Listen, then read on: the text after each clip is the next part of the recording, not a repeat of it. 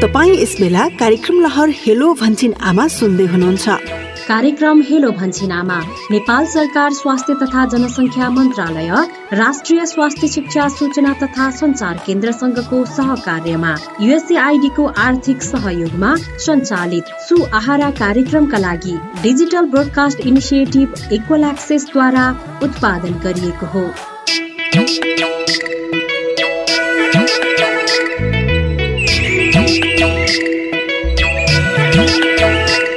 नमस्कार। Digital broadcast initiative equal access Suhara 2 अन्तर्गत प्रस्तुत गर्छ हेलो भन्छिन आमा ब्यानरमा यो प्रस्तुति लाइभ रेडियो कोभिड-19 को बारेमा। विश्व सभ्यतामाथि नै एउटा अचम्मको एउटा तरङ्ग आयो जब वुहानबाट सुरु भएको कोभिड-19 अथवा कोरोना भाइरस अथवा नोभल कोरोना भाइरस, नाम जसरी दिउँ जे दिउँ, तर अन्ततः विश्वले अहिले कोरोना भाइरस भन्ने गरेको छ। यसलाई एउटा शब्दमा कम्बाइन गरेर अथवा एउटा शब्दमा कन्सोलिडेट गरेर। यसै सन्दर्भमा हामीले आज यस श्रृङ्खलाको अथवा यस लहरको 23औं प्रस्तुतिमा आज हामी छौँ र 23औं प्रस्तुतिमा आज हामी 2 जना विशिष्ट प्रतिभाशाली व्यक्तित्वहरूलाई समेट्दैछौँ। काठमाडौँ उपत्यका स्थित डिजिटल ब्रोडकास्ट इनिसिएटिभ इक्वल एक्सेसले यो प्रस्तुति 200 भन्दा बढी रेडियो स्टेसनहरूबाट देशभरि र खास गरी काठमाडौँ उपत्यकाबाट रेडियो एनआरएन 99.1 मेगाहर्ज, त्यसै रेडियो सगरमाथा 102.4 मेगाहर्ज र त्यसै गरी सिटिएफएम 98.8 मेगाहर्जबाट प्रस्तुत गरिरहेको छ र अरू 97.5 देखि 108 मेगाहर्जसम्मका 200 भन्दा बढी रेडियो स्टेसनहरू यसको प्रसारणमा तल्लिन्छन्। म चिनाउँछु 2 जना यी व्यक्तित्वहरू। डाक्टर शेरबहादुर पुन, जसलाई यहाँले टेलिभिजन प्रस्तुतिहरूमा देख्नुभएको छ धेरैपल्ट। शेरबहादुर पुनसँग आज बिहान म जब कुराकानी गर्दै थिएँ, म कुनै खाना खाने रेस्टुराँमा थिएँ र खाना खाने रेस्टुराँमा पनि अहिलेको पछिल्लो एउटा रोगको बारेमा उहाँको अन्तर्वार्ता सुन्दै थिएँ। त्यही बेला उहाँसँग टेलिफोनमा कुराकानी गर्दै थिएँ। यसरी शेरबहादुर पुन जो सुखराज ट्रपिकल हस्पिटलमा कार्यरत हुनुहुन्छ, सुखराज ट्रपिकल र सर्वरोग अस्पताल काठमाडौँमा। र अर्को एक स्रोत व्यक्ति आज हामीसँग हुनुहुन्छ doctor Smriti Pant. Doctor Smriti Pant community medicine डिपार्टमेन्टमा काम गर्नुहुन्छ। Maharajgunj medical campus, institute of medicine, Tribhuvan university teaching hospital TUTH पनि भन्ने गर्छौँ, महाराजगञ्जमा काम गर्नुहुन्छ। नमस्कार 2 जना डाक्टर साहबहरूलाई। धन्यवाद। नमस्ते। खुसी लाग्यो यति पार्टिसिपेटरी सो भएको छ कि 2 जना रिसोर्स पर्सनहरू मेल एन्ड फिमेल हुनुहुन्छ र 2 जना आफ्नो आफ्नो विशेषज्ञतामा अति नै दक्ष हुनुहुन्छ। डाक्टर शेरबहादुर पुन र डाक्टर स्मृति पन्त, म कुराकानी गरौँ विश्वको एउटा परिवेश। अफगानिस्तानमा यत्रो ठुलो लडाइँ भइरहेको छ। अफगानिस्तानको लडाइँ ठुलो, सबैले अहिले टेलिभिजनमा 1 नम्बरको चोइस भएको छ होला, हेर्नै पर्ने आवश्यकता छ। र एकातिर विश्वलाई वुहानबाट सुरु भएको एउटा नयाँ एउटा इन्फेक्सस भनौँ अथवा चाहिँ प्यान्डेमिक टर्मलाई नै पहिलोपल्ट विश्वमा परिचित गराउने गरेर एउटा कम्प्लिकेसनको सुरुवात भयो मान्छेको सभ्यतामा। आजसम्मको नेपालको अवस्था हेर्दा डाक्टर शेरबहादुर पुन यहाँ त केन्द्रीय अस्पतालमा काम गर्नुहुन्छ। सुखराज ट्रपिकल अस्पताल यसको सबभन्दा बढी फोकल अस्पताल होला। म त्यो बाटोबाट पास हुँदा पनि देख्छु लामो लाम हुन्छ। मानिसहरू हिजो आज QR कोड लिन पनि त्यहाँ तल्लिन हुन्छन् र त्यसै गरी मानिसहरूले त्यहाँबाट PCR टेस्ट भनौँ अथवा जेको लागि पनि टेकु एउटा फोकल एरिया हो। तपाईँले त्यही क्षेत्रमा कार्यरत हुँदा र त्यहाँको अथोरिटी भएर कार्यरत हुँदा त्यहाँको दृश्यावलीको बारेमा हामीलाई के बताइदिनुहोस् न। यो एपिडेमिकलाई, यो प्यान्डेमिकलाई हामी कसरी सम्बोधन गरिरहेका छौँ? फेरि पनि धन्यवाद। पक्कै पनि अहिले यो जुन आजको अब जुन मितिमा हामी कुरा गर्दैछौँ, हामी अलिकति दोस्रो लहरसँग गुज्रेर अलिकति शिथिल भएको अवस्थामा कुरा गर्दैछौँ। अब अहिले पनि अब त्यहाँ मानिसहरू विभिन्न उद्देश्यका साथ आउने गर्दछन्, जसमध्येमा QR कोडको त कुरा गरिहाल्नु। यद्यपि हाम्रोमा QR कोड होइन, अर्को हातमा त्यो सर्टिफिकेट दिने त्यो चाहिँ दिइरहेको छ। त्यो QR कोड चाहिँ हामीले इन्टरनेटबाट नै लिने गर्दछौँ। तर पनि त्यो बाहेक मानिसहरू त्यो पेपर पनि लिन आउँछ, जुन चाहिँ हामीले त्यहाँबाट चाहिँ भेरिफिकेसन भनेर भन्छौँ। उहाँले लगाएको, यो डेटमा लगाएको भन्ने कुराहरू त्यहाँ लेखिया हुन्छ र त्यसलाई चाहिँ अब प्रमाणित गरेर दिने गर्छौँ। अब अहिले चाहिँ उनीहरूको अलिकति बढी हुलमुल देखिन्छ भने कोरोनाको जुन एउटा आज पनि मैले हेर्दै थिएँ धन्ने 12.5% कोरोना सङ्क्रमित भनेर मैले पाएँ हेरेँ र त्यो हेर्दै गर्दाखेरि चाहिँ अहिले यसले आफ्नो निरन्तरता दिइराख्दाखेरि सँगसँगै चाहिँ अरू जुन सङ्क्रामक रोग छ हामीले हरेक वर्ष देखिने गर्थ्यौँ, गएको वर्ष चाहिँ देखिएन खास भन्ने हो भने, तर यो वर्ष चाहिँ हामीले देख्दै आएको छौँ जसमध्येमा नामै केटेर भन्नुपर्दाखेरि इन्फ्लुएन्जा अथवा फ्लू भन्छौँ हामीले, अर्को स्क्रब टाइफस जुन तपाईँ हामीले सुनिरहेका छौँ नेपालमा पनि धेरै मिल्दोजुल्दो छ है, ध्यान दिनु होला भनेर नेपाल सरकारले पनि भनिरहेको अवस्था छ। अर्को चाहिँ डेङ्गु अथवा इङ्ग्लिसमा डेङ्गे भन्छ, त्यो भारतमा केही बालबालिकाहरूमा चाहिँ मृत्यु गराइरहेको छ भन्ने कुराहरू छ जसले चाहिँ हाम्रो कान ठाडो बनाएको छ। किन भन्दाखेरि नबिर्सौँ कि 2019 सालमा नेपालमा पूर्वदेखि फैलिँदै गएर काठमाडौँमा धेरै हजारौँ मान्छे सङ्क्रमित भएको अवस्था थियो। यस्तो चाहिँ अब अहिले अब आगामी केही समयपछि चाहिँ डेङ्गु पनि देखिने सम्भावना छ, फाटोफुटो देखिसकेको अवस्था छ। यसरी समग्रमा हेर्दाखेरि कोरोना मात्र होइन, जुन एउटा जसले हाम्रो एउटा मानसपटलमा एक प्रकारको प्रभाव त्यसले चाहिँ जमाइरहेको छ, ख्वाक्क खोक्ने बित्तिकै र ज्वरो आउने बित्तिकै सबजना दौड गरेर कतै कोरोना त होइन भन्ने त्यो स्थिति त अहिले पनि छ। त्यो भन्दै गर्दाखेरि चाहिँ साइड बाई साइड भनौँ सँगसँगै अरू सङ्क्रामक रोग जुन नेपालमा सधैँ विगतमा देखिँदै आएका थिए त्यस्ता खालका सङ्क्रामक रोग पनि बिस्तारै देखिएको छ, जुन चाहिँ अलिकति मानिसहरूमा एक प्रकारको तनाव दिन्छ। त्यो ज्वरो आयो खोकी लाग्यो, अझै पनि मैले थुप्रोजनासँग कुराकानी गरेको थिएँ, उनीहरूको चिन्ता भनेको त्यो स्क्रब टाइफस डेङ्गु या फ्लूसँग के मतलब छैन, खालि कोरोना छ र भन्छन् कोरोना लागेपछि चाहिँ ल मेरो घरमा त बालबालिका छ, बच्चाहरू छ अथवा ज्येष्ठ नागरिकहरू हुनुहुन्छ, दीर्घरोगी हुनुहुन्छ, मलाई त उहाँहरूको पो चिन्ता छ, उहाँहरूले आफ्नो चिन्ता भन्दा अरूको चिन्ता गरेको चाहिँ सुन्छु मैले। यद्यपि अब त्यो स्वाभाविक पनि हो। यसरी चाहिँ अहिलेको अवस्था खास भनियो भने अलिकति एक प्रकारको हावाहुरी, दोस्रो लहरलाई मैले हावाहुरी भन्छु, यो एकदमै डरलाग्दो अवस्थाबाट हामी पार भएर अलिक शिथिल भएको अवस्था देखिन्छ। यद्यपि हरेक दिन जस्तो 1000भन्दा बढी सङ्क्रमितको सङ्ख्या देखिँदै गर्दाखेरि पक्कै पनि यसलाई थोरै पनि भन्नु भएन, जो जोखिम घटिसक्यो भनेर ढुक्क बस्ने अवस्था चाहिँ मैले देख्दिनँ। डाक्टर शेरबहादुर पुन्ज्यू, अति नै आभारी छु। एउटा कन्टेम्पोररी तस्बिर दिनुभयो, एउटा समकालिक तस्बिर दिनुभयो स्क्रब टाइफससँग, डेङ्गुसँग, यो कम्प्लिकेसनलाई अथवा एपिडेमिकलाई मिसाएर अथवा यो एउटा रिस्कको अवस्थामा अथवा यो पेन्डेमिकको अवस्थामा म डाक्टर स्मृतिसँग एउटा प्रश्न गर्न चाहन्छु। यहाँ महिला सेक्सको हिसाबले महिला पनि हुनुहुन्छ। धेरै प्रश्न के आउँछ भनेदेखि परिवार योजनामा लागेकालाई अथवा प्रेग्नेन्सीमा रहेकालाई अथवा गर्भाधान अवस्थामा रहेका, गर्भवती अवस्थामा रहेका, गर्भाधान अवस्थामा रहेका र त्यसै गरी ल्याक्टेटिङ अथवा स्तनपान गराइरहेका, ब्रेस्ट फिडिङ गराइरहेका यस्ता किसिमका महिलाहरूसँग यो कोभिड-19 को अथवा कोरोना भाइरसको खोप दिन मिल्छ कि मिल्दैन, यो प्रश्न ज्यादै आउने गरेको छ। हुन त स्वास्थ्य मन्त्रालय, स्वास्थ्य सेवा विभागबाट पनि यो प्रश्नको उत्तर लिँदै गरौँला, तर एउटा अति जिनियस मेडिकल एक्सपर्टको हिसाबले यहाँको उत्तर के हुन्छ? धन्यवाद, एकदम राम्रो प्रश्न सोध्नुभयो। अब सबैले थाहा भएकै कुरा हो, यो कोभिड-19 चाहिँ अब नयाँ रोग भयो होइन, त्यसै भएर धेरै अनुसन्धान चाहिँ भइ नै रहेछ यसमा।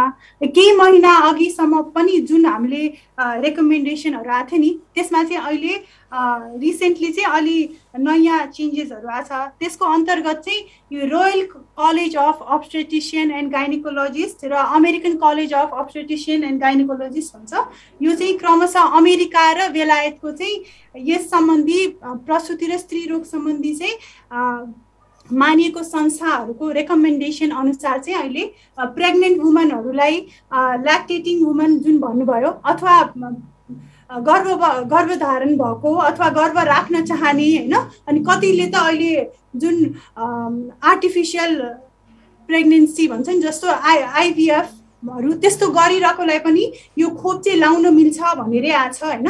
किनभने यसमा चाहिँ यसबाट हुने चाहिँ बेनिफिट्सहरू चाहिँ बढी छ भनेर आएको छ कि होइन, यसबाट हुने फाइदाहरू चाहिँ बढी छ।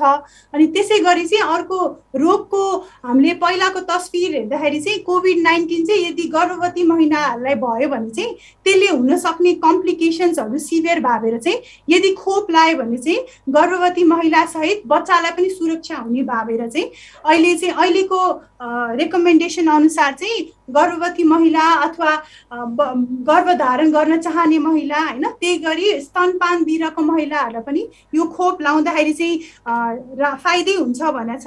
त्यसैमा जोडिँदाखेरि चाहिँ नेपालको पनि जुन नेसोप भनिन्छ होइन, त्यो चाहिँ Nepalese society of obstetricians and gynaecologist भनेर छ, जुन चाहिँ नेपालको स्त्री रोग विशेषज्ञहरूको समूह हो।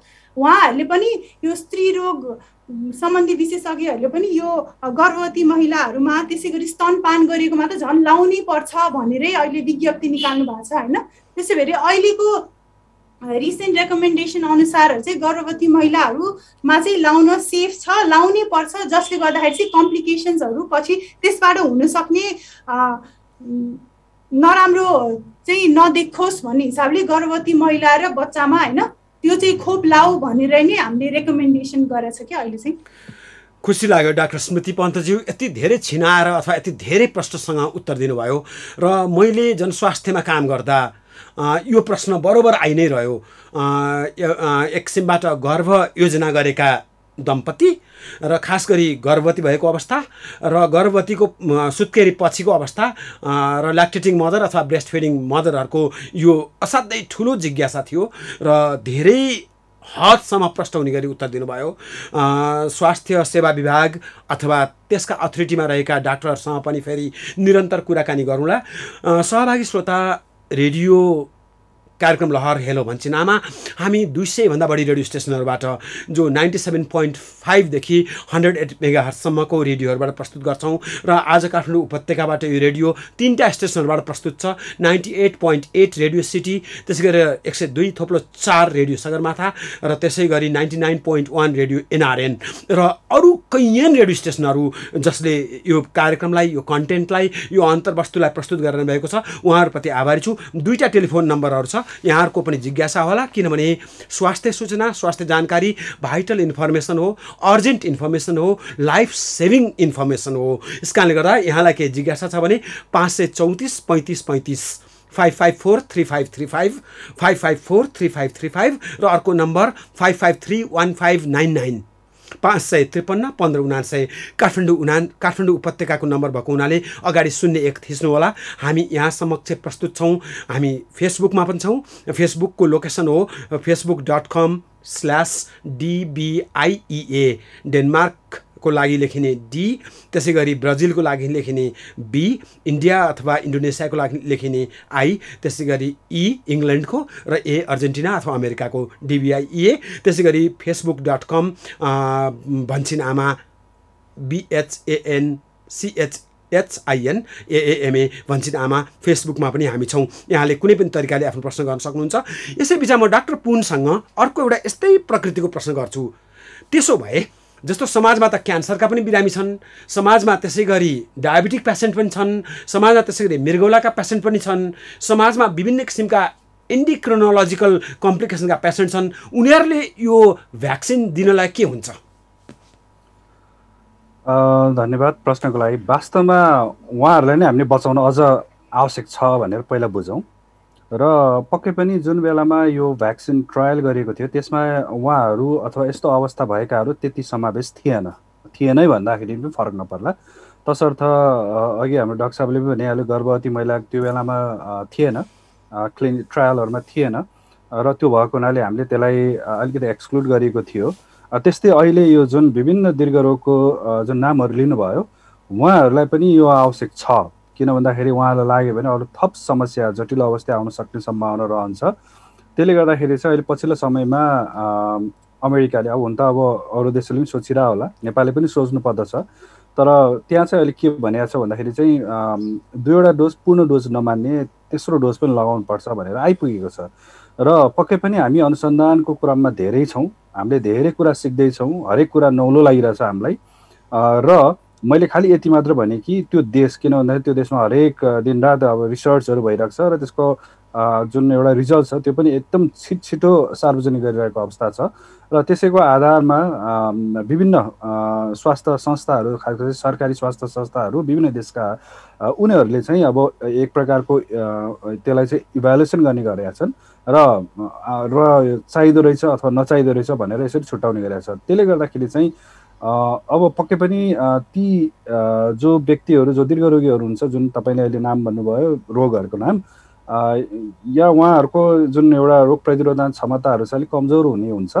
त्यसले गर्दाखेरि चाहिँ यो जुन भ्याक्सिनहरू छ, भ्याक्सिन लगाउँदा अलिकति कम त्यसको चाहिँ एउटा एन्टिबडीहरू अथवा रोग प्रतिरोधन क्षमता अलिक कम विकास हुन्छ भन्ने खालको रहेछ, जसले गर्दाखेरि चाहिँ हामीले थप अर्को डोज पनि दिनुपर्छ भनेर पछिल्लो समयमा चाहिँ अमेरिकाले भनेको छ। मलाई जहाँसम्म लाग्छ आगामी दिनमा लगायत अरू फ्रान्स पनि जस्तो लाग्छ मलाई, विभिन्न देशहरूले चाहिँ यो बारेमा सोचिसकेको अवस्था छ र त्यो भएको हुनाले चाहिँ पक्कै पनि उहाँहरूले पनि लाउनुपर्छ भन्ने हो। यद्यपि पहिला चाहिँ उहाँको अवस्था के छ भनेर उहाँकै डक्टरहरूले पहिला चाहिँ अब हेर्नु पर्यो र सबै कुराहरू ठिक छ भन्यो भने चाहिँ सायद यस्तो जुन व्यक्तिहरू हुनुहुन्छ, दीर्घरोगीहरू हुनुहुन्छ, उहाँहरूको लागि त झनै आवश्यक छ भन्ने चाहिँ मलाई लाग्दछ। फेरि पनि निवेदन गरेँ, पूर्वमा ताप्लेजुङदेखि पश्चिमको तल कञ्चनपुरसम्म, त्यसै गरी पश्चिममा दार्चुलादेखि पूर्वको झापासम्म यो सबै कोअर्डिनेट्समा कार्यक्रम लहर हेलो भन्छिनामा प्रस्तुत गरिरहेका छौँ हामी। देशको 77 जिल्लामा 753वटै पालिकामा एउटा आइभीआरमा जिज्ञासा छ, म एकछिनपछि प्रस्तुत गर्छु। आइभीआरमा प्रस्तुतिभन्दा अगाडि म दुवैजना रिसोर्स पर्सन्सहरू अथवा यी दुवै स्टडियस अध्ययनशील दुवैजना चिकित्सकहरूलाई म फेरि पनि एकपल्ट यहाँ समक्ष चिनाउन चाहन्छु। हामीसँग दुईजना अध्ययनशील रिसोर्स पर्सनहरू हुनुहुन्छ। डाक्टर शेरबहादुर पुन, जो Shukraraj tropical and infectious diseases hospital अथवा शुक्रराज ट्रपिकल नेपालीमै शब्द छ जस्तो मलाई लाग्दैन, इन्फेक्सस अथवा सङ्क्रामक रोग अस्पताल काठमाडौँमा कार्यरत हुनुहुन्छ। त्यसै गरी डाक्टर स्मृति पन्त, एउटा prestigious teaching hospital department of community medicine Maharajgunj medical क्याम्पसमा कार्यरत हुनुहुन्छ। दुवैजनालाई प्रस्तुत गर्न पाउँदा म गौरव गर्छु। Digital broadcast initiative equal access Suhara 2 को तर्फबाट र सुहारा 2 अन्तर्गत हेलो भन्छिनामा एउटा गौरव गर्ने प्रस्तुति हो। हेलो भन्छिनामा रेडियो लहरहरू भन्छिनामा अन्तर्गत यहाँले प्रत्येक साता आइतबार बिहान 7:30 देखि सुन्ने गर्नुभएको छ। त्यसै गरी रेडियो नेपालबाट बिहान 8:15 बजेदेखि सुन्ने गर्नुभएको छ साप्ताहिक रूपमा। यी दुईटै कार्यक्रमको ब्यानरमा प्रस्तुत छ हेलो भन्छिनामा रेडियो लहर र 5:10 देखि हरेक आइतबार हामी यो जुन पेन्डेमिकको बारेमा अथवा एपिडेमिकको बारेमा प्रस्तुत गर्ने गर्छौँ। र एउटा टेलिफोन मैले एक्सेप्ट गरेँ। हजुर नमस्कार। नमस्कार हजुर। कहाँदेखि टेलिफोन गर्नुभयो? म बागलुङ बडीघाट गाउँपालिकाबाट। ओहो, बागलुङ बडीघाट दुर्गमै ठाउँबाट गर्नुभयो भनेको उत्तरी भाग पर्छ, मलाई थाहा छैन। बागलुङ म सदरमुकाम त पुगेको छु, त्योभन्दा पर गएको छैन। कतापट्टि पर्छ बडीघाट? म यो बागलुङ पश्चिम बागलुङबाट हजुर, जीवन प्रकाश काउचा। गाड भनेको खोलालाई भन्ने हो त्यहाँ? हो, मैले सुने पश्चिमतिर खोलालाई गाड भन्छन्। अनि कुन एफएमबाट सुनिरहनु भएको छ? मैले यो रेसुङ्गा एफएमबाट। हो, खुसी लाग्यो। गुल्मीमा छ रेसुङ्गा एफएम, जिल्ला अनुसार म सम्झिन सक्छु। म पुगेको छु गुल्मी एकपल्ट। रेसुङ्गा भनेको बागलुङसँगको छरछिमेकको जिल्ला हो। र धन्यवाद छ, साह्रै नै प्रश्न गर्नुभयो। जति दुर्गमबाट हामीलाई प्रश्न आयो त्यति सूचना जानकारी पुगेको अनुभूति हुन्छ। यहाँको प्रश्न त? हजुर, मैले प्रश्न कसलाई राख्ने हजुर? डाक्टर साहब कि दुवैजना डाक्टर साहब, शेरबहादुर डाक्टर साहब पनि हुनुहुन्छ, स्मृति डाक्टर साहब पनि हुनुहुन्छ, यहाँले जसलाई गरे नि हुन्छ। शेरबहादुर डाक्टर साहब नमस्कार। हजुर नमस्ते। मेरो एउटा प्रश्न डाक्टर साहब, म कोभिडबाट सङ्क्रमित हो होइन, अनि सङ्क्रमित भएर लगभग 10-12 दिनको लामो छटपटावटपछि धेरै ठुलो पीडापछि म निको भएँ। निको भइसकेपछि निको भएको पनि करिब 1 महिनाभन्दा बढी त भइसक्यो होइन हजुर।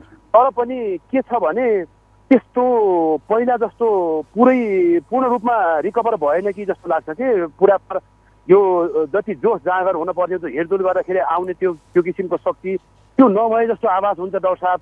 अब यो के हो, दीर्घकालीन रूपमा यसले असर राखिराख्छ कि कस्तो हो? मलाई यो बारेमा प्रश्न पारिदिनु भयो हुन्छ डाक्टर साहब। प्रश्नको लागि धन्यवाद। खास गरी यस्तो खालको जुन समस्या छ, यो कोभिड रिकभर भइसकेपछि देखिने समस्याहरूमध्येमा यो तपाईँलाई मात्र देखिएको होइन। अझ भन्ने हो भने त केही हप्तापछि यो निरन्तर रूपमा रहेमा त यसलाई लङ कोभिडको नामले पनि चिन्ने गर्छौँ, अथवा पोस्ट कोभिड भनेर जुन हामीले भन्ने गर्छौँ अहिले पनि थुप्रो त्यो छलफल बहस भइरहेछन्। यो खालको चाहिँ हामीले यसलाई यो नामाकरण गर्ने गर्छौँ।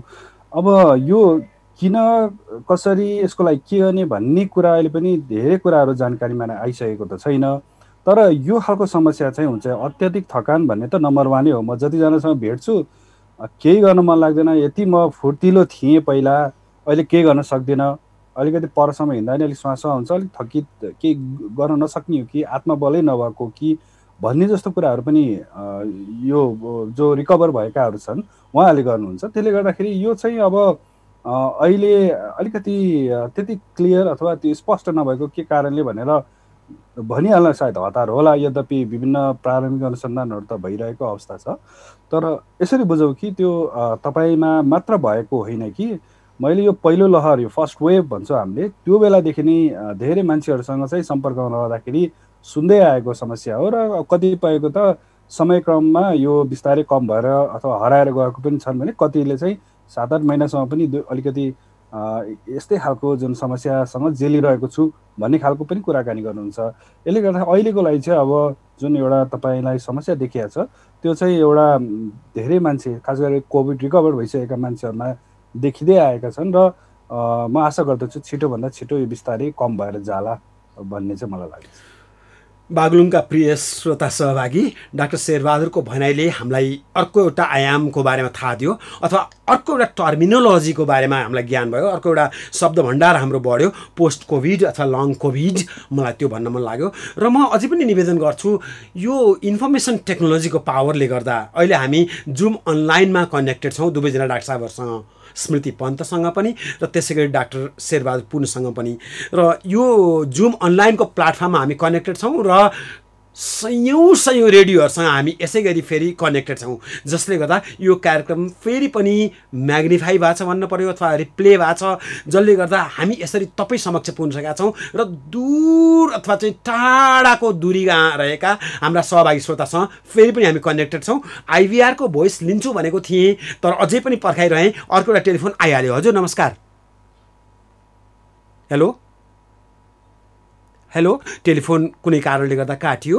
म अर्को एउटा फेरि पनि टेलिफोन एकछिनमा लिनेछु। त्योभन्दा अगाडि एउटा आइभीआरमा एउटा भोइस छ, सुनौ। हजुर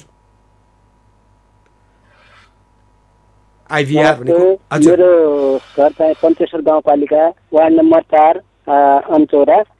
यो तेस्रो चरणको जुन कोरोना भाइरस देखिएको छ यसमा फरक मापदण्ड हुन्छ कि जुन दिनोदिन छाता पानी, साबुनले हात मिची धुने अनि चाहिने खानेकुराहरूमा सरसफाइमा एकदम ध्यान दिने कुराहरू छ। यही नै भन्ने मेरो प्रश्न छ। हस्त नमस्ते। रमाइलो राम्रो प्रश्न गर्नुभयो। आइभीआरबाट भएको हुनाले मैले जिल्ला र पालिका सोध्न पाइनँ। यहाँले आमचौर अथवा केही भन्नुभयो, पत्ता लाउँला, त्यो त केही छैन। आइभीआर भएपछि रेकर्डेड भएर आउँछ। आइभीआर एउटा आम सञ्चारमा नयाँ प्रविधि हो, इन्टरेक्टिभ भोइस रेस्पोन्स, जसमा कार्यक्रम सुनिसकेपछि सहभागी श्रोताहरूले आफ्नो भोइस रेकर्ड गराउनुहुन्छ र त्यसमा एसएमएसबाट अथवा भोइस कम्युनिकेसनबाट कम्युनिकेसन गर्न मिल्छ। म डाक्टर स्मृतिसँग तेस्रो लहरको बारेमा मेजरिङ अथवा जुन प्रोटोकलहरू उही हुन्छ कि के फरक हुन्छ भन्ने उहाँको प्रश्न थियो। डाक्टर स्मृति। हजुर धन्यवाद प्रश्नको लागि। अब उहाँले सोध्नु भएको चाहिँ अब धेरै उहाँसँगै धेरै नेपालीहरूको पनि त्यही प्रश्न हुनसक्छ होइन। अब तेस्रो लहर आयो भने के गर्ने, कसरी बस्ने, पहिला जस्तै हो कि फरक हो भनेर। तर अब लहर भनेको चाहिँ जस्तो अब पहिलो लहर दोस्रो लहर भन्यो नि, त्यो भनेको चाहिँ अघि डाक्टर साहबले भने जस्तै अहिले चाहिँ त्यो के जुन हाम्रो केसेसहरू भइरहेछ त्यो चाहिँ घट्दो क्रममा छ होइन। कुनै बेलामा जस्तो असारको सुरुवाततिर चाहिँ एकदमै बढाएको थियो, त्यसो भएर हामीले दोस्रो लहर भन्यौँ। अब त्यसै गरेर केही गरी भविष्यमा एकदमै अहिलेको भन्दा चाहिँ एकदम धेरै केसेसहरू बढ्यो भने त्यसलाई तेस्रो लहर भन्न सकिन्छ। तर त्यसबाट बस्ने हामीले जुन प्रिभेन्टिभ मेजर्स हो त्यो चाहिँ पहिलाको जस्तै नै हुन्छ होइन। जस्तो हामीले पहिला चाहिँ अब सजिलै बुझ्दाखेरि चाहिँ एसएमएस भन्ने पनि भनिन्थ्यो कि, त्यो भनेको चाहिँ एस भनेको चाहिँ सोसियल डिस्टेन्सिङ भनेको सामाजिक दूरी भयो होइन। एम भनेको चाहिँ मास्क लाउने होइन। अनि एस भनेको चाहिँ सेनिटाइजर युज अथवा साबुन पानी भएको खण्डमा चाहिँ साबुन पानीले राम्ररी हात धुने। अब तेस्रो लहरबाट बस्ने पनि माध्यमहरू चाहिँ यही नै हो होइन। खालि तेस्रो लहर भनेको चाहिँ उहाँहरूले के बुझ्नु पर्यो त भन्दाखेरि यो कुनै अब यो चेन्ज भइरहेछ नि त यो भाइरस होइन, त्यसले गर्दाखेरि चाहिँ फेरि अर्को लहर आउन सक्छ भनेको, केसेसहरू भत्त बढ्न सक्छ भन्ने मात्र हो। तर यसबाट बचावको माध्यमहरू चाहिँ पहिलो र दोस्रो लहरमा जुन हामीले युज गरेका थियौँ त्यही नै हो। डाक्टर साहब धेरै धन्यवाद छ, धेरै आभारी छौँ। म्युटेन्ट भने पनि उयो हो, भेरिएन्ट भने पनि उयो हो, कप्पा गामा अल्फा जे नाममा आए पनि, र सर्ज भनौँ अथवा वेभ भनौँ अथवा स्पाइक भनौँ, यी विभिन्न नाममा भन्ने गरिन्छ। अङ्ग्रेजी शब्दावली एउटा विद्वानले भन्नुहुन्थ्यो कोभिड-19ले गर्दा हाम्रो अङ्ग्रेजीको प्रचुरता अथवा अङ्ग्रेजीको ज्ञान पनि धेरै सम्पन्न भयो, किनभने हामीले धेरै शब्दहरू सिक्यौँ।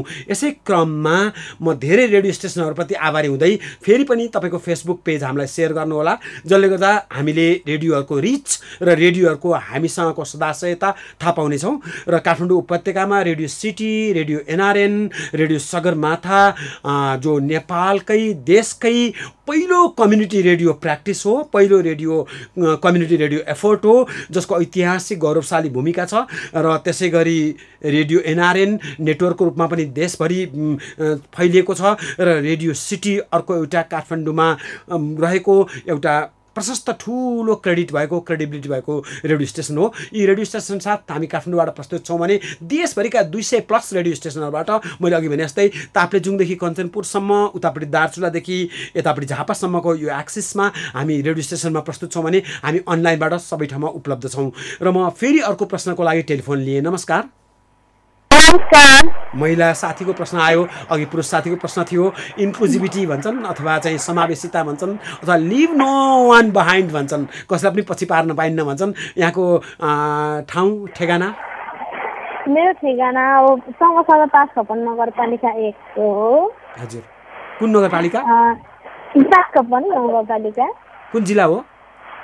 सङ्घसभा हो, काफी हिमाली जिल्लासँग जोडिएको जिल्ला हो, अरुण पारी। हजुर, अनि कुन रेडियो सुनिराख्नु भएको छ? खादबारी एफएम काफी लोकप्रिय छ। चैनपुर खादबारीको, म खादबारी पुगेको छैन, चैनपुर र तुमलिङटार देखेको छु जीवनको तन्नेरी अवस्थामा।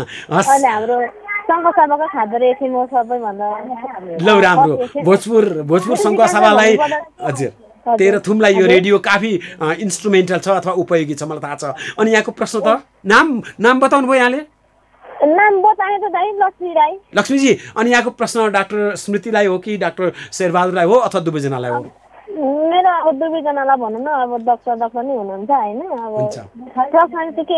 तपाईँले बाइ द वे तपाईँले डाक्टर शेरबहादुरलाई कहिले टेलिफोनमा देख्नु भएको थियो? हेर्नुहोस्, आज बिहानको म यहाँलाई प्रसङ्ग सुनाउँछु। म दाल भात खाँदै थिएँ, त्यो बेलामा डाक्टर शेरबहादुर पुनसँग मेरो कुराकानी भएको। त्यही बेलामा सायद एभिन्यूज टेलिभिजनमा डाक्टर साहबको अघि भने जस्तै एउटा यो स्ट्रस टाइफसको बारेमा अन्तर्वार्ता आइरहेको थियो। मलाई यस्तो रमाइलो लागेको भनिसाध्य छैन। यहाँले डाक्टर शेरबहादुरलाई देख्नु भएको थियो टेलिभिजनमा? देखेको छैन होइन, टेलिभिजनमा देखिराख्नुहुन्छ प्रायः। डाक्टर स्मृतिलाई मैले देखेको छैन, अहिले फेसबुकमा त देखेको हो। अनि यहाँको प्रश्न अब ल प्रश्न चाहिँ अब यो अब सुई भ्याक्सिन लगाएपछि चाहिँ कसैलाई अब धेरै बढी ज्वरो आउने राति होइन, कसैलाई नआउने, यो के को कारणले होला? यो आएको ज्वरो आएको राम्रो कि नआएको राम्रो होला सुई लाउँदाखेरि? यो प्रश्न म पहिला शुक्रराज ट्रपिकल मेडिसिन हस्पिटलको एक्सपर्ट डाक्टर शेरबहादुर समक्ष लिएर गएँ। डाक्टर साहब सुन्नुभयो प्रश्न? सुन्नु पऱ्यो, सुनेँ मैले। रोचक हो प्रश्न, खास गरी चाहिँ यो मसँग सम्पर्कमा भएकाहरू धेरै मान्छेले सोध्ने प्रश्न नै हो। यहाँ वास्तवमा सबैलाई ज्वरो आउनुपर्छ भन्ने छैन। यहाँ के रहेछ मैले बुझ्दाखेरि भने ज्वरो आयो, जिउ दुख्यो भने चाहिँ उसको शरीरमा भ्याक्सिनले काम गर्यो, खोपले काम गर्यो, होइन भने गरेन भन्ने एक प्रकारको एउटा ठुलो चिन्ता चाहिँ देख्छु मैले। त्यो चाहिँ होइन। त्यसले गर्दाखेरि चाहिँ तपाईँको शरीरमा कसैकोमा ज्वरो आउँछ, कसैकोमा आउँदैन, यो अलिकति फरक हो। किन भन्दाखेरि हरेक मान्छेको आफ्नो इन्डिभिजुअल आफ्नो शरीरले कसरी त्यो प्रतिक्रिया जनाउँछ भन्ने कुरा आफ्नै तरिकाले हुन्छ। तर यो के चाहिँ बुझ्नु होला भन्दाखेरि चाहिँ खोप लगाएर ज्वरो नै आएन मलाई, ल यो भ्याक्सिनले त कामै गरेन भनेर चाहिँ नसोच्नु होला। भ्याक्सिनले चाहिँ यो ज्वरो अथवा लक्षणै नदेखे तापनि अथवा स्वास्थ्यमा यस्तो समस्या नदेखे तापनि उसको शरीरमा रोग प्रतिरोधात्मक क्षमता चाहिँ विकास भइरहेको हुन्छ। यद्यपि यो भन्दै गर्दाखेरि चाहिँ अब 100% यो प्रभावकारी हुन्छ भन्ने त छैन, तर यसैको आधारमा चाहिँ छुट्याउन चाहिँ मिल्दैन भन्न मात्र मैले खोजेँ। लक्ष्मीजी, यहाँले प्रशस्त एस्पाइरेसन प्राप्त गर्नुभयो डाक्टर शेरबहादुरको उत्तर सँगसँगै म डाक्टर स्मृति समक्ष यो प्रश्न लान्छु, किनभने एकजना महिला चिकित्सकले महिला साथीलाई भनेको उत्तर कति सेटिस्फाइङ हुन्छ। डाक्टर स्मृति के भन्नुहुन्छ यसमा? हजुर हजुर डाक्टर पुनले भने जस्तै नै हो होइन। खास अब हरेक मान्छेको त्यो जुन चाहिँ अघि त्यो भ्याक्सिनले खोपले काम गर्ने हुन्छ नि, हरेक मान्छेमा चाहिँ रोग प्रतिरोधात्मक क्षमता फरक हुनसक्छ होइन। त्यसले गर्दाखेरि कोही मान्छेमा चाहिँ खोप लागेर चाहिँ ज्वरो आउन सक्छ भए कोहीमा नआउन पनि सक्छ। अब त्यसमा चाहिँ अब एउटा चाहिँ हामीले यो जिउले चाहिँ त्यो भ्याक्सिनसँग रियाक्ट गरेको हुन्छ, तर अघि डाक्टर साहबले भने चाहिँ सबैमा एउटै नहुने भएर चाहिँ यसमा चाहिँ यो एउटा प्रतिकूल असरको रूपमा मात्रै हो होइन। तर त्यो ज्वरो आएन भन्दैमा चाहिँ मलाई चाहिँ खोपले काम गरेन भनेर सोच्नु हुँदैन होइन। हरेक मान्छे फरक हुने भएर आफ्नो जिउले पनि कसरी खोपमा रियाक्ट गर्छ त्यो पनि फरक हुने भएर मात्र यो भाव हो। अनि ज्वरो आयो भनेर आत्तिन पनि भएन, ज्वरो आएन भनेर ला मलाई खोपले काम गरेन पनि भन्नु भएन। ज्वरो आउनु र नआउनु दुइटै सामान्य नै मानिन्छ होइन, दुइटैबाट आत्तिनु पर्ने चाहिँ के पनि छैन। खुसी लाग्यो डाक्टर साहब, यसपल्टको कोभिड-19ले गर्दा अथवा कोरोना भाइरसले गर्दा अथवा नोभल कोरोना भाइरसले गर्दा संसारलाई एक किसिमबाट सररियलिस्टिक अवस्थामा अथवा सररियलको अवस्थामा पुर्यायो। कैयन सम्पत्ति भएका मानिसहरूले जीवन गुमाए, कैयनले परिवार गुमाए, कैयनले व्यापार गुमाए, कैयनले आफ्नो करियर गुमाए। यो सन्दर्भमा म अझै पनि भन्न मन लाग्छ, मलाई वास्तवमा भन्यो भने अरूलाई त साहेब भन्न मन लाग्दैन, जीवन बचाउने चिकित्सकज्यूहरूलाई चाहिँ साहेब भन्न साँच्चै नै उत्साही भएर मैले डाक्टर साहब भनिरहेको हो। मेरो एउटा आफ्नो प्रश्न यसपल्ट शेरबहादुर डाक्टर साहबसँग पहिलो प्रश्न मेरो एउटा के रह्यो भने, दुईटा खोप दिइसकेपछि पनि कोभिड-19 अथवा कोरोना भाइरस पोजिटिभ भएका केसेसहरू अब बिस्तारै देखिन थालेका छन्। किनभने हाम्रो इतिहासमा दुईटा कोभिड-19 को सुइया लगाएका अथवा ज्याब गरेको भन्ने गरिन्छ अङ्ग्रेजीमा, यो पहिलोपल्ट हुँदैछ। र यस्तो दुईपल्ट सुई लगाइसकेपछि पनि कोरोना भाइरसको इन्फेक्सन भएकाहरू फ्रस्ट्रेटेड छन्। डाक्टर साहबको यसमा के छ प्रत्युत्तर? यो देखिरहेको ठिक हो, अहिले यो देखिरहेको अवस्था छ। यसलाई मैले सायद 2-3 महिना अगाडि एउटा आर्टिकल लेखेको थिएँ जसमा चाहिँ ब्रेक थ्रु केस अथवा ब्रेक थ्रु इन्फेक्सन भनेर भन्ने गरिन्छ। यसको राम्रो एउटा एक्सप्लेनेसन मैले त्यो लेखमा लेखेको थिएँ, अलिक मेहनत गरेर लेखेको थिएँ। म यहाँनिर चाहिँ अब यो धेरै मान्छेले सुन्ने भएको हुनाले म एउटा एकदमै तथ्यगत एउटा कुरा भन्छु।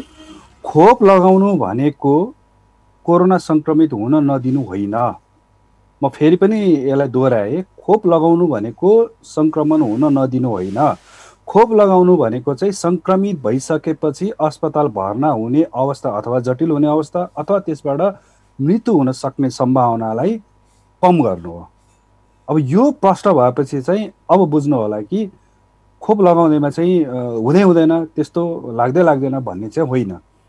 यसको यदि अनुसन्धानहरू हेर्ने हो भने पनि त्यहाँ यो सङ्क्रमण लाग्न नदिने यति प्रतिशत लाग्न रोक्यो भन्ने होइन कि यसले चाहिँ सिभियर भनेको कडा खालको चाहिँ यसको जटिल अवस्था आउने सम्भावनाबाट यति प्रतिशत अथवा यतिजनालाई चाहिँ रोक्न सक्छ, यसको क्षमता यो छ भनेर हामीले व्याख्या गर्ने गर्छौँ।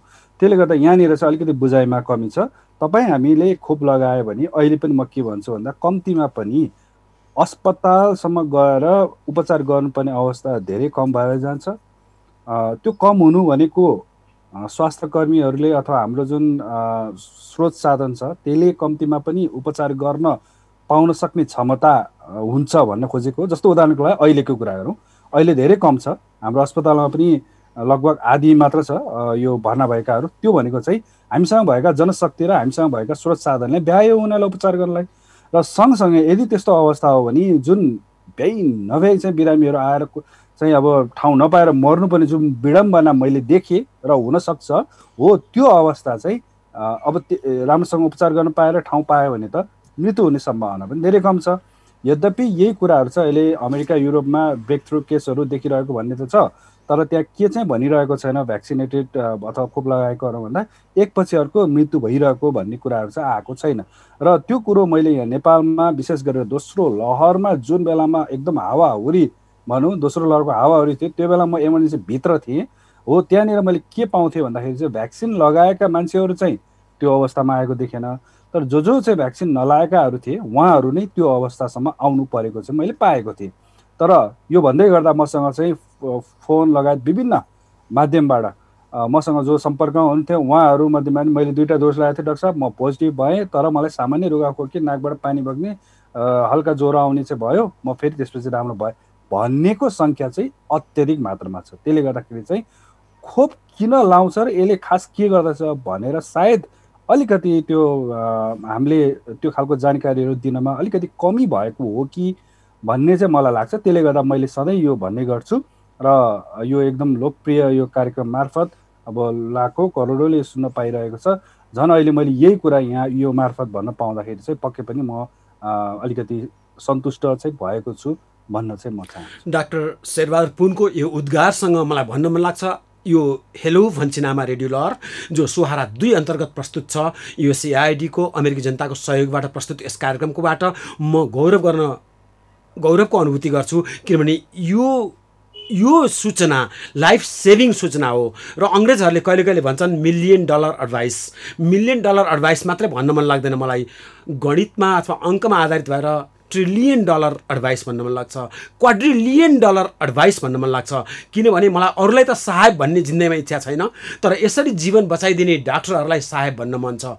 अरूलाई त साहेब भन्ने अब इच्छाबाट धेरै उन्मुक्ति पाइसकेको छु र म अझै पनि डाक्टर स्मृतिलाई निवेदन गर्छु, अघिको जुन प्रश्न छ 2टा खोप लगाइसकेपछि पनि अथवा ज्याब्ड भइसकेपछि पनि कसैले कोरोना भाइरससँग पोजिटिभ भयो भने उनीहरूको वितृष्णाप्रति यहाँको रियाक्सन अथवा यहाँको प्रत्युत्तर के हुन्छ?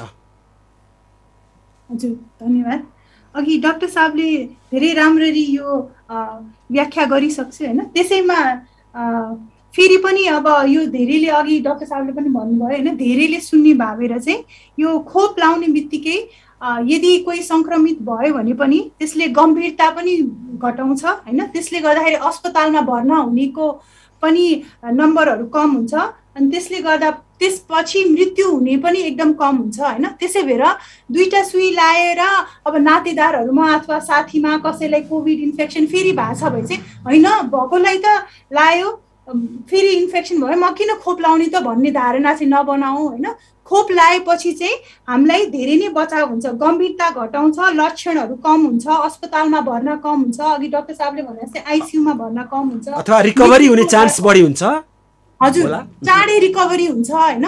त्यसै भएर चाहिँ यो यदि अब यो हामीले स्वाभाविक हो होइन, अब साथीभाइमा रिलेटिभ्सहरूमा चाहिँ खोप लाएर पनि भयो भने किन लाउने भन्ने मानसिकता हुनसक्छ, तर यसको चाहिँ खोप लाएर भए पनि त्यसबाट हुनसक्ने त्यो गम्भीरताहरू कम हुने भएर चाहिँ खोप चाहिँ कृपया लाउनु होला। अहिले सरकारले धेरै राम्रो काम गरिरहेछ होइन, देशको कुना कुनामा खोप पुगिरहेछ। यो कार्यक्रम मार्फत चाहिँ खोप सबैजनाले चाहिँ होइन उमेर पुगेको मान्छेहरूले चाहिँ सबैले खोप लाउनु होला भनेर म यो कार्यक्रमद्वारा अनुरोध गर्दछु। खुसी लाग्यो दुवैजना डाक्टर साहबहरू अति नै प्रष्ट हुने गरी लामो उद्गारका साथ आफ्नो उत्तर दिनुभयो। म फेरि निवेदन गर्छु यदि यहाँका केही जिज्ञासा छन् भने 2टा नम्बरहरू छ हामीसँग 554 35 35 554 3535 र अर्को नम्बर हो 553 1599 5531599। काठमाडौँ उपत्यका भएको हुनाले 01 अगाडि थिच्नु होला। यहाँहरूले दार्चुलाबाट फोन गरे पनि हुन्छ, यहाँले ताप्लेजुङबाट फोन गरे पनि हुन्छ, यहाँले झापाबाट फोन गरे पनि हुन्छ, यहाँले कञ्चनपुरबाट फोन गरे पनि हुन्छ।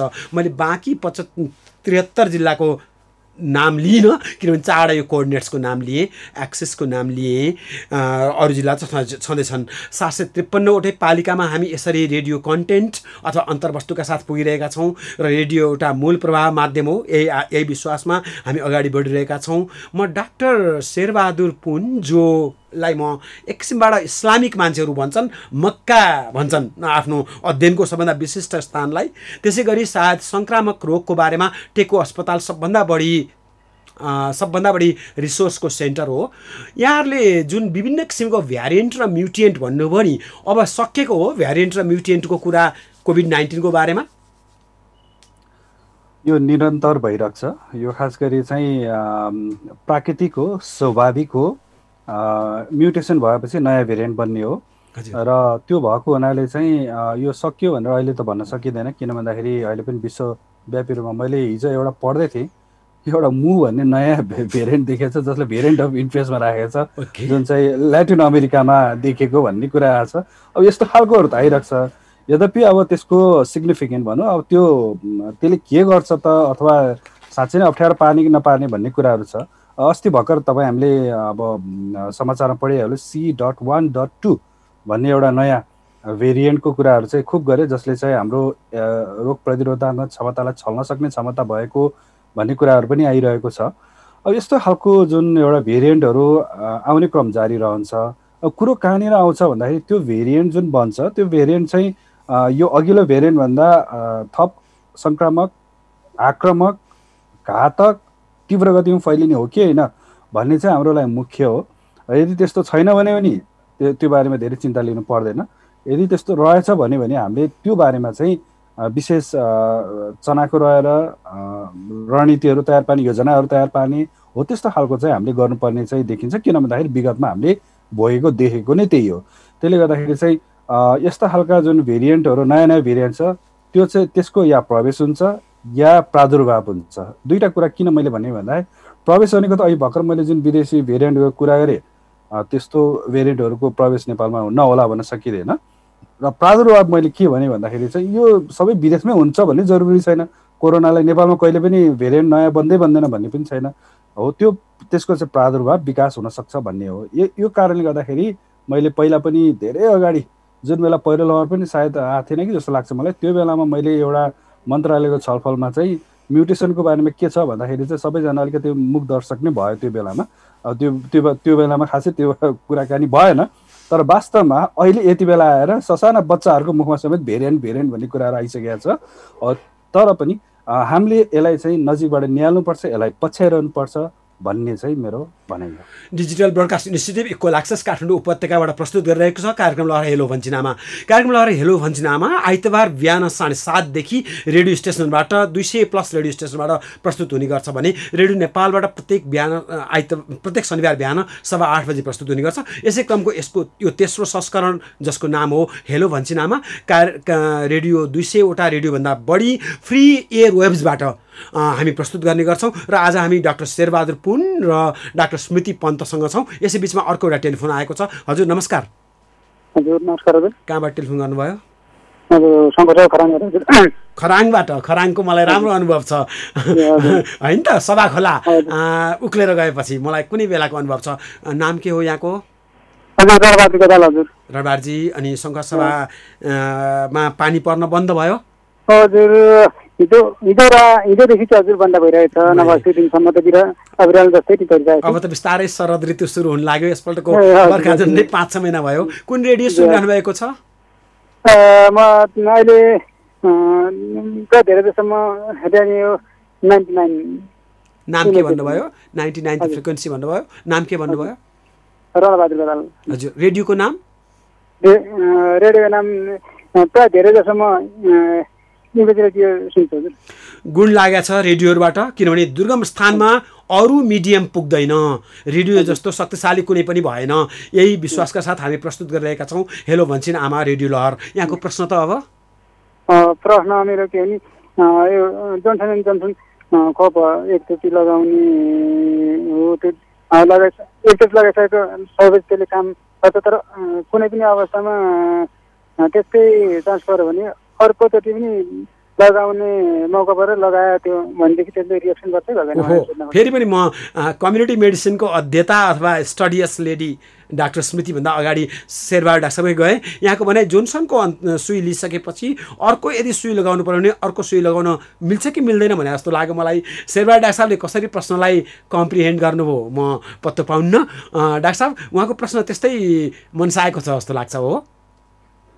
मनसाय त्यस्तै छ। तर हामी अलिकति यो प्रमाणको आधारमा भन्नुपर्ने हुन्छ अथवा डकुमेन्टेसन होइन।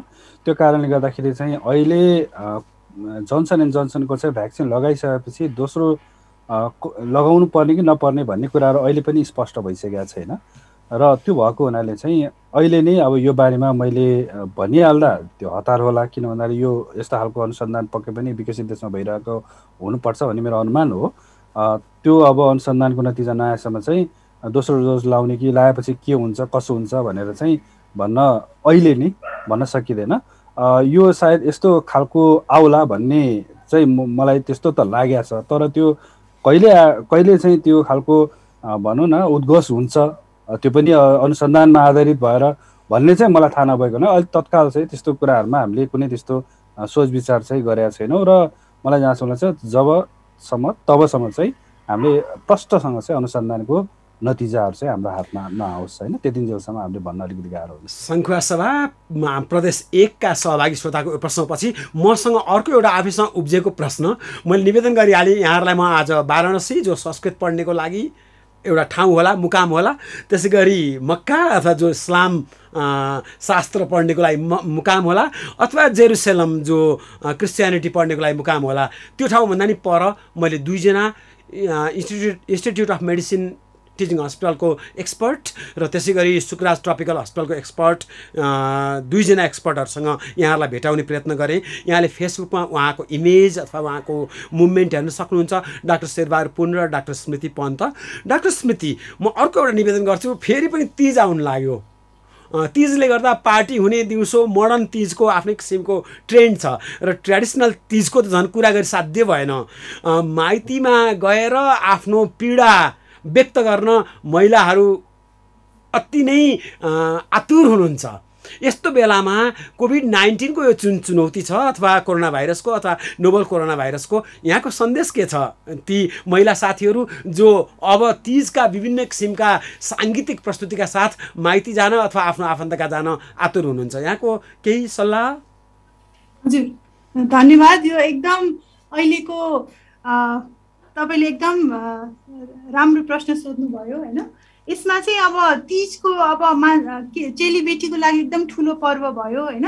तर हजुरले भने जस्तै यसमा चाहिँ पहिला चाहिँ आफ्नो मनको दुःख पोख्ने माइती जान पाइन्छ, किनभने माइती घर टाढा हुने हुन्थ्यो। तर अहिले चाहिँ तिजको यो चाहिँ माइती जाने भन्दा पनि साथीभाइ धेरै जमघट ठुलो भिड गर्ने पार्टी गर्ने को भन्दा को कम जस्तो देखिन्छ होइन। अनि यो अरू बेलामा त ठिकै होला, तर जस्तो कोभिड जस्तो महामारीमा जहाँ धेरै जमघट गर्न नहुने त्यस्तो बेलामा चाहिँ अब चेलीबेटीले अब एकजना चेलीबेटी आफ्नो माइती नै जान नहुने भन्ने त भएन, तर धेरैजना एकैचोटि जमघट गरेर होइन। किनभने अघि डाक्टर साहबले पनि भन्नुभएको थियो यो इन्फेक्सन चाहिँ कोभिडको इन्फेक्सन घट्दो क्रममा चाहिँ छ। तर अहिले पनि औषधमा लास्ट हप्ताको हेर्ने हो भने होइन 15% जति टेस्टहरू पोजिटिभ आइरहेछ गरेको मध्ये होइन। त्यसै भएर हामीले चाहिँ सेफ हुनु चाहिँ जरुरी छ, सुरक्षित हुनु जरुरी छ। त्यसै भएर दिदीबहिनीलाई चाहिँ के भन्छु भने अहिले कोभिडको बेलामा चाहिँ धेरै भिडभाड गरेर तिज नमनाइदिनु होला होइन। साथीभाइसँग त अर्को वर्ष पनि फेरि तिज मनाउन सकिन्छ, तर एउटा केही जमघटले गर्दाखेरि पछिसम्म कोही सङ्क्रमित भएर उसलाई नराम्रो असर पर्यो भने चाहिँ खराब हुन्छ होइन। त्यसै भएर सानो आफ्नै परिवारमा मात्र मनाइदिनु हुन चाहिँ म अनुरोध गर्दछु होइन। जसले गर्दाखेरि चाहिँ यो बल्ल बल्ल अलिअलि कन्ट्रोलमा आउला जस्तो भइरहेछ कोभिड, त्यो चाहिँ यो हाम्रो चाडपर्वले गर्दा अझ झन् बढेर चाहिँ नजाओस् भनेर मैले कति पनि यसलाई डिजेन्डर गरेँ। मैले स्मृति डाक्टर साहब महिला भएकै कारणले गर्दा यो प्रश्न लिएर गएको त थिइनँ, तर यो सन्देश अझ बढी गाढा हुन्छ भनेर मात्रै गरेको थिएँ। र समयले हामीलाई करिब करिब अब साथ दिएन। हामी झन्डै 1 मिनट बाँकी छ, 1.5 मिनट बाँकी छ बज्न। रेडियो स्टेसनहरूको घन्टामा आउने न्युजको लागि टाइम भयो, जनहितकारी सन्देशको लागि टाइम भयो, फिलर स्पटको लागि टाइम भयो। म दुवैजना डाक्टर साहबहरूले जसले आजको यो प्रस्तुतिलाई अति नै सम्पन्न बनाइदिनु भयो उहाँहरूसँग आभारी छु। धन्यवाद डाक्टर स्मृति, डाक्टर शेरबहादुर पुनज्यू। हजुर धन्यवाद। अति खुसी लाग्यो, अति ठुलो सन्देशहरू प्राप्त गऱ्यौँ हामीले। र यसको साथसाथै आजको प्रस्तुति अन्तर्क्रियात्मक भएको विश्वासका साथ मेरा सहकर्मी साथीहरू मनोजजी, दिनेशजी, पवनजी, अनुजी, अचलाजी, गोविन्द सँगसँगै म उपेन्द्र दिनेशसँगै यहाँसँग बिदा माग्छु। फेरि पनि आइतबार 5:10 यस्तै गरी अर्को सकेसम्म अन्तर्क्रियात्मक प्रस्तुतिका साथ फेरि पनि जीवन उपयोगी सन्देशको लागि प्रस्तुत हुनेछु। नमस्ते। आमा बच्चा दुवैजनाको स्वास्थ्य एकदमै राम्रो छ। राम्रो स्याहार गर्नुभएको रहेछ। यस्तो बेलामा त झनै ख्याल गर्नु पर्यो नि। आमा बच्चाको स्वास्थ्यको कुरा छ। परिवारको सबै सदस्य मिलेर मेरो राम्रो ख्याल राख्नु भएको छ। कोरोना भाइरस संक्रमण बढ्दै गएको अहिलेको अवस्थामा सुत्केरीको विशेष ध्यान पुर्याउनु पर्छ है। सुत्केरी आमामा कोरोना भाइरस संक्रमणको शंका लागेमा वा संक्रमण पुष्टि भएमा पनि आमाले बच्चालाई दूध खुवाउन चाहिँ छोड्नु हुँदैन। बरु आमाले बच्चालाई दूध खुवाउनु अघि साबुन पानीले मिची हात धुने, नियमित स्तन सफा गर्ने र दूध खुवाउँदा मास्क पनि लगाउने गर्नुपर्छ। हजुर, आमाले दूध खुवाउन नसक्ने अवस्था छ भने आमाको दूध सफा र सुरक्षित तरिकाले निचोरेर सफा भाँडोमा जम्मा गरेर पनि बच्चालाई खुवाउन सकिन्छ। नेपाल सरकार स्वास्थ्य तथा जनसंख्या मन्त्रालय, राष्ट्रिय स्वास्थ्य शिक्षा सूचना तथा संचार केन्द्र, USAID र सुआहारा। भन्छिनामा परिवारकै स्वास्थ्यका लागि।